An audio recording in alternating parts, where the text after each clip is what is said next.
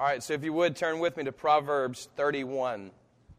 Proverbs 31. I'm going to look briefly at a passage of Scripture here this morning. One that maybe you're saying as you're turning to Proverbs 31, I think you're in the wrong place, big guy. That's the virtuous woman. But I want you to look carefully here with me at the first 9 verses before the virtuous woman. And I think what you'll find there may surprise you if you've never noticed it before. Join with me here as we look together at Proverbs 31, and we're going to start reading here at verse 1 and go to 9. And then we're going to pick up one more verse, 23. The words of King Lemuel, an oracle that his mother taught him. What are you doing, my son? What are you doing, son of my womb? What are you doing, son of my vows? Do not give your strength to women, your ways to those who destroy kings. It is not for kings, O Lemuel, it is not for kings to drink wine or for rulers to take strong drink, lest they drink and forget what has been decreed and pervert the rights of all the afflicted. Give strong drink to the one who is perishing, and wine to those in bitter distress. Let them drink and forget their poverty, and remember their misery no more. Open your mouth for the mute, for the rights of all who are destitute. Open your mouth, judge righteously, defend the rights of the poor and needy. Then drop down with me to 23. Her husband is known in the gates when he sits among the elders of the land. Let us pray. Jesus, thank you for your holy word, your word that is for us. Make it for us today, we pray. In your precious name, Jesus. Amen. Here in Proverbs 31, before we get to the more famous and eclipsing section of the virtuous woman, we have here a woman giving instruction to her son. And this is wisdom. And as you know, wisdom within the book of Proverbs is personified as a woman. And there is this contrast that happens in wisdom literature, and in particular that happens in Proverbs, of this wise lady and this foolish lady. We could call them Lady Wisdom and Dame Folly. And these are described in chapter 9, if you want to go back and reread that. But for time's sake today, we will not. But it's assumed here, and honestly, his mother represents the wise lady. So it's kind of interesting here that a lot of the virtuous woman is directed toward her husband and her household. And this is not chauvinistic because it's just the same way when you get to the man's part here in verses 1 through 9, which is given by a woman, his mother. So the Bible in this way is complementarian in its understanding that the couple is to be holy. The couple is to be the one union that husband and wife, mother and father are to be in. Not one above the other in this sense, but rather one instructing, the other obeying on both sides.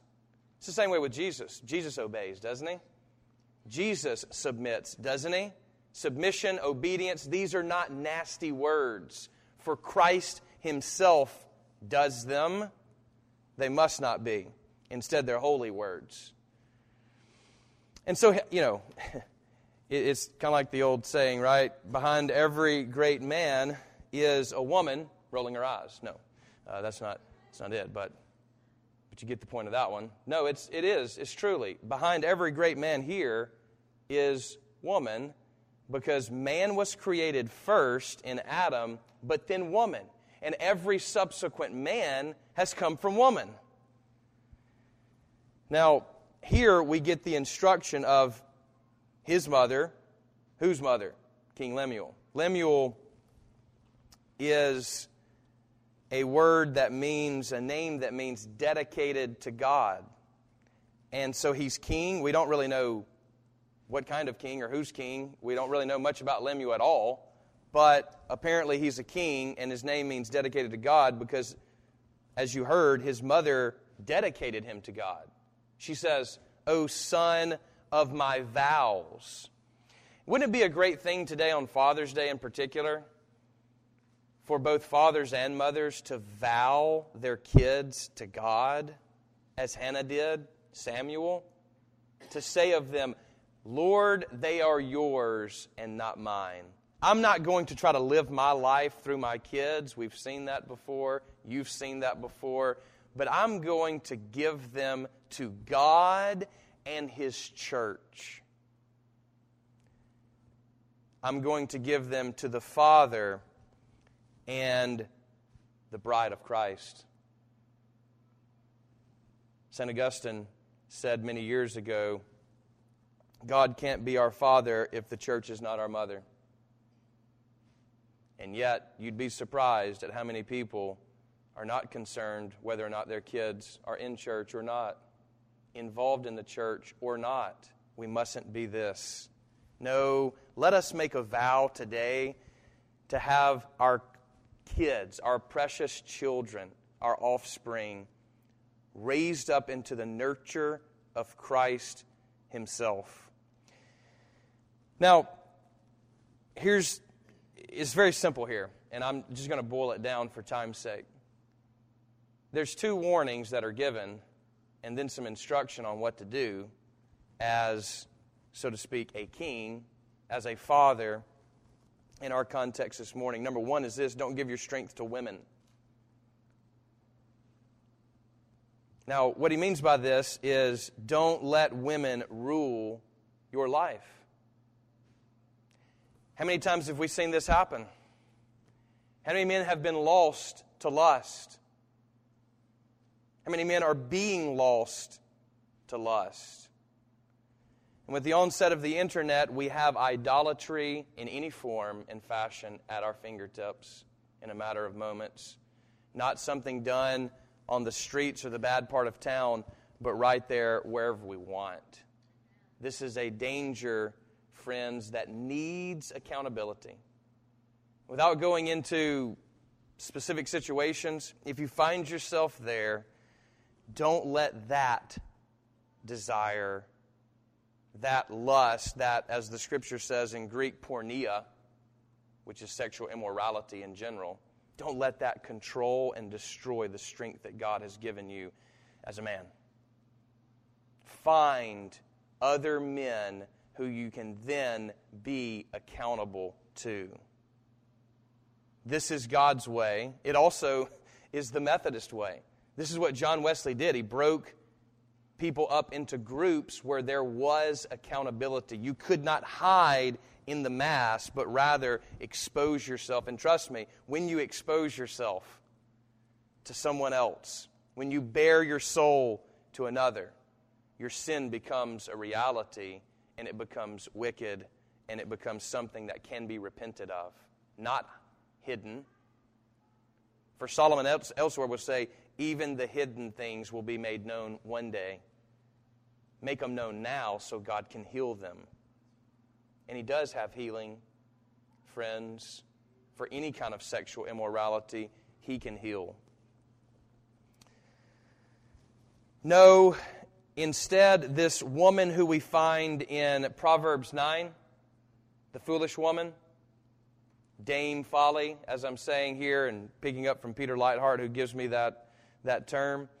In chapter 9, she invites the men to come to her bed, batting her eyes with sweet-smelling perfumes and Egyptian cotton because her husband's gone.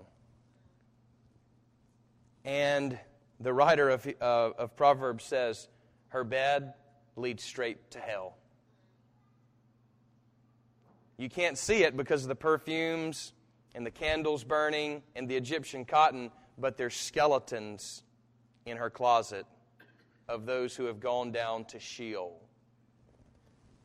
No, if you're going to be a king, if you're going to be a king, O Lemuel, then, this is the instruction of a woman, don't give your strength to women. Don't do that. Then secondly, don't give yourself to drink.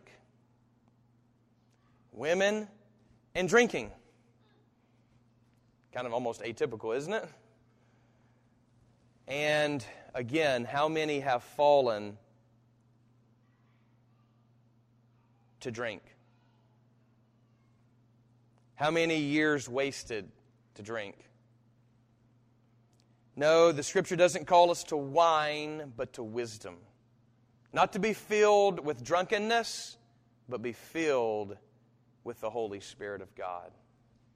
So that we are under the influence of God. Not in a stupor, unable to rule over what God has given us charge over, to be able to steward those precious souls that we helped create, the wife of our youth that God has given to us. The wandering eye will never be fulfilled, but God can satisfy the heart of the one who purposefully gives himself to his wife.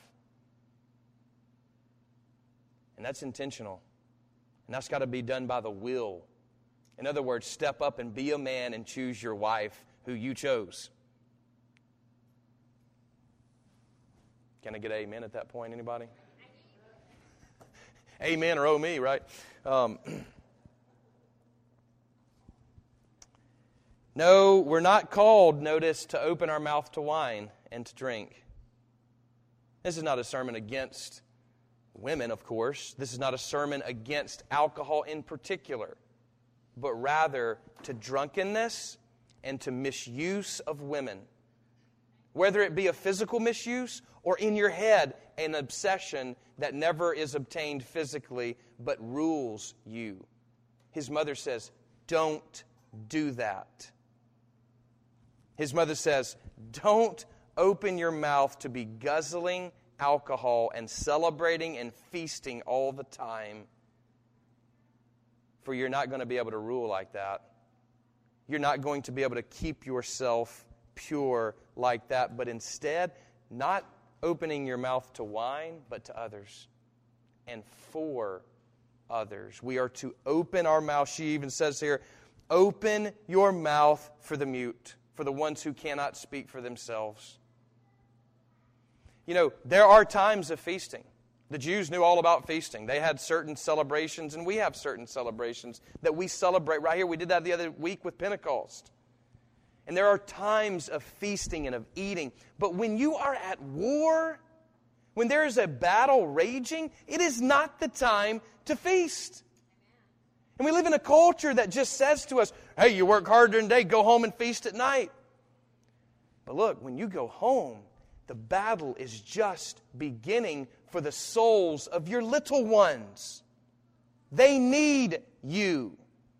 I would say just as much, don't give your strength just to Northrop Grumman or Boeing or Research Park or whoever. Give your strength to God, who will then turn around and tell you to give it to your wife, to your children, to others. For that's who God gives to. Not to drunkenness.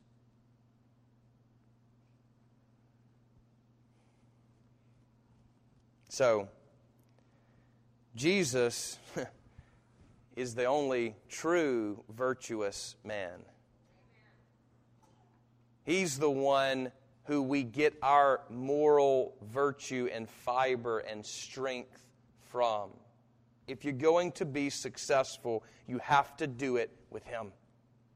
This is not a one-man show. We were made for others. This is visible in the point of your birth. You didn't create yourself. And we were never created just for self. Do not fall into the trap, dads. of sexual immorality and of feasting. Comes to my mind, Lord of the Rings.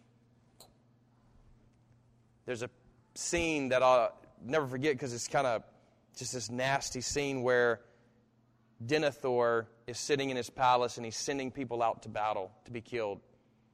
And there's a servant that's there, and someone comes in and tries to plead with him, why would you send your son to his death?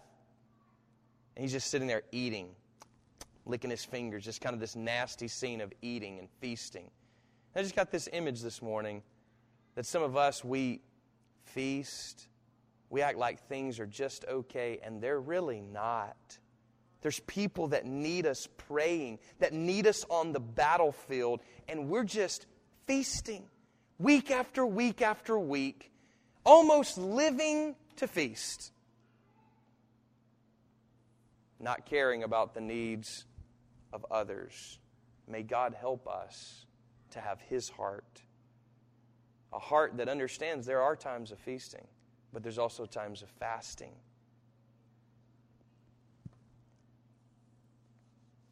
Last night, the Lord just broke me down as I went up to pray with my sons or pray for them. They were asleep, and my daughter in the next room. I literally just sort of got on my knees in the middle of their room and just was weeping before God to be a better dad, to be a better husband, to be a better pastor. I would ask for your prayers on that same thing. And I thought of all of you. I prayed for you. We need each other. We need the prayers of each other. We're called to this. Jesus is praying for you right now. That's what the Scripture says. And the Spirit is interceding for you. I wonder if today you could just make the simple claim, father or not, if you could make the simple prayer today to choose to marry wisdom. Not folly, not foolishness. That you could ask God today in a prayer from your heart, Lord, make me a godly man. Make me a godly woman.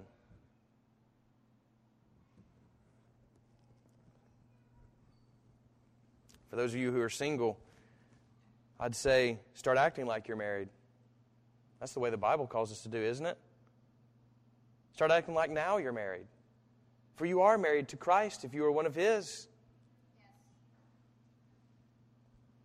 We are all called to the same sexual rules. And it's difficult in our world. But with God's help and with the church's accountability, you can overcome. There is victory. There is victory, friends. If we would just call out and ask. So, don't forget about the poor. Speak up for those who can't. Justice must be done, and it must be done through us and by us. For God has called us as the church. So choose Sophia.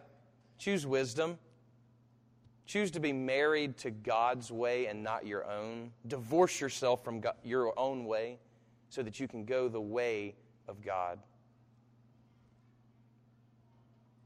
And when you go that way, He promises that blessings will follow. Blessings beyond anything you can create yourself. So choose God's way. Amen.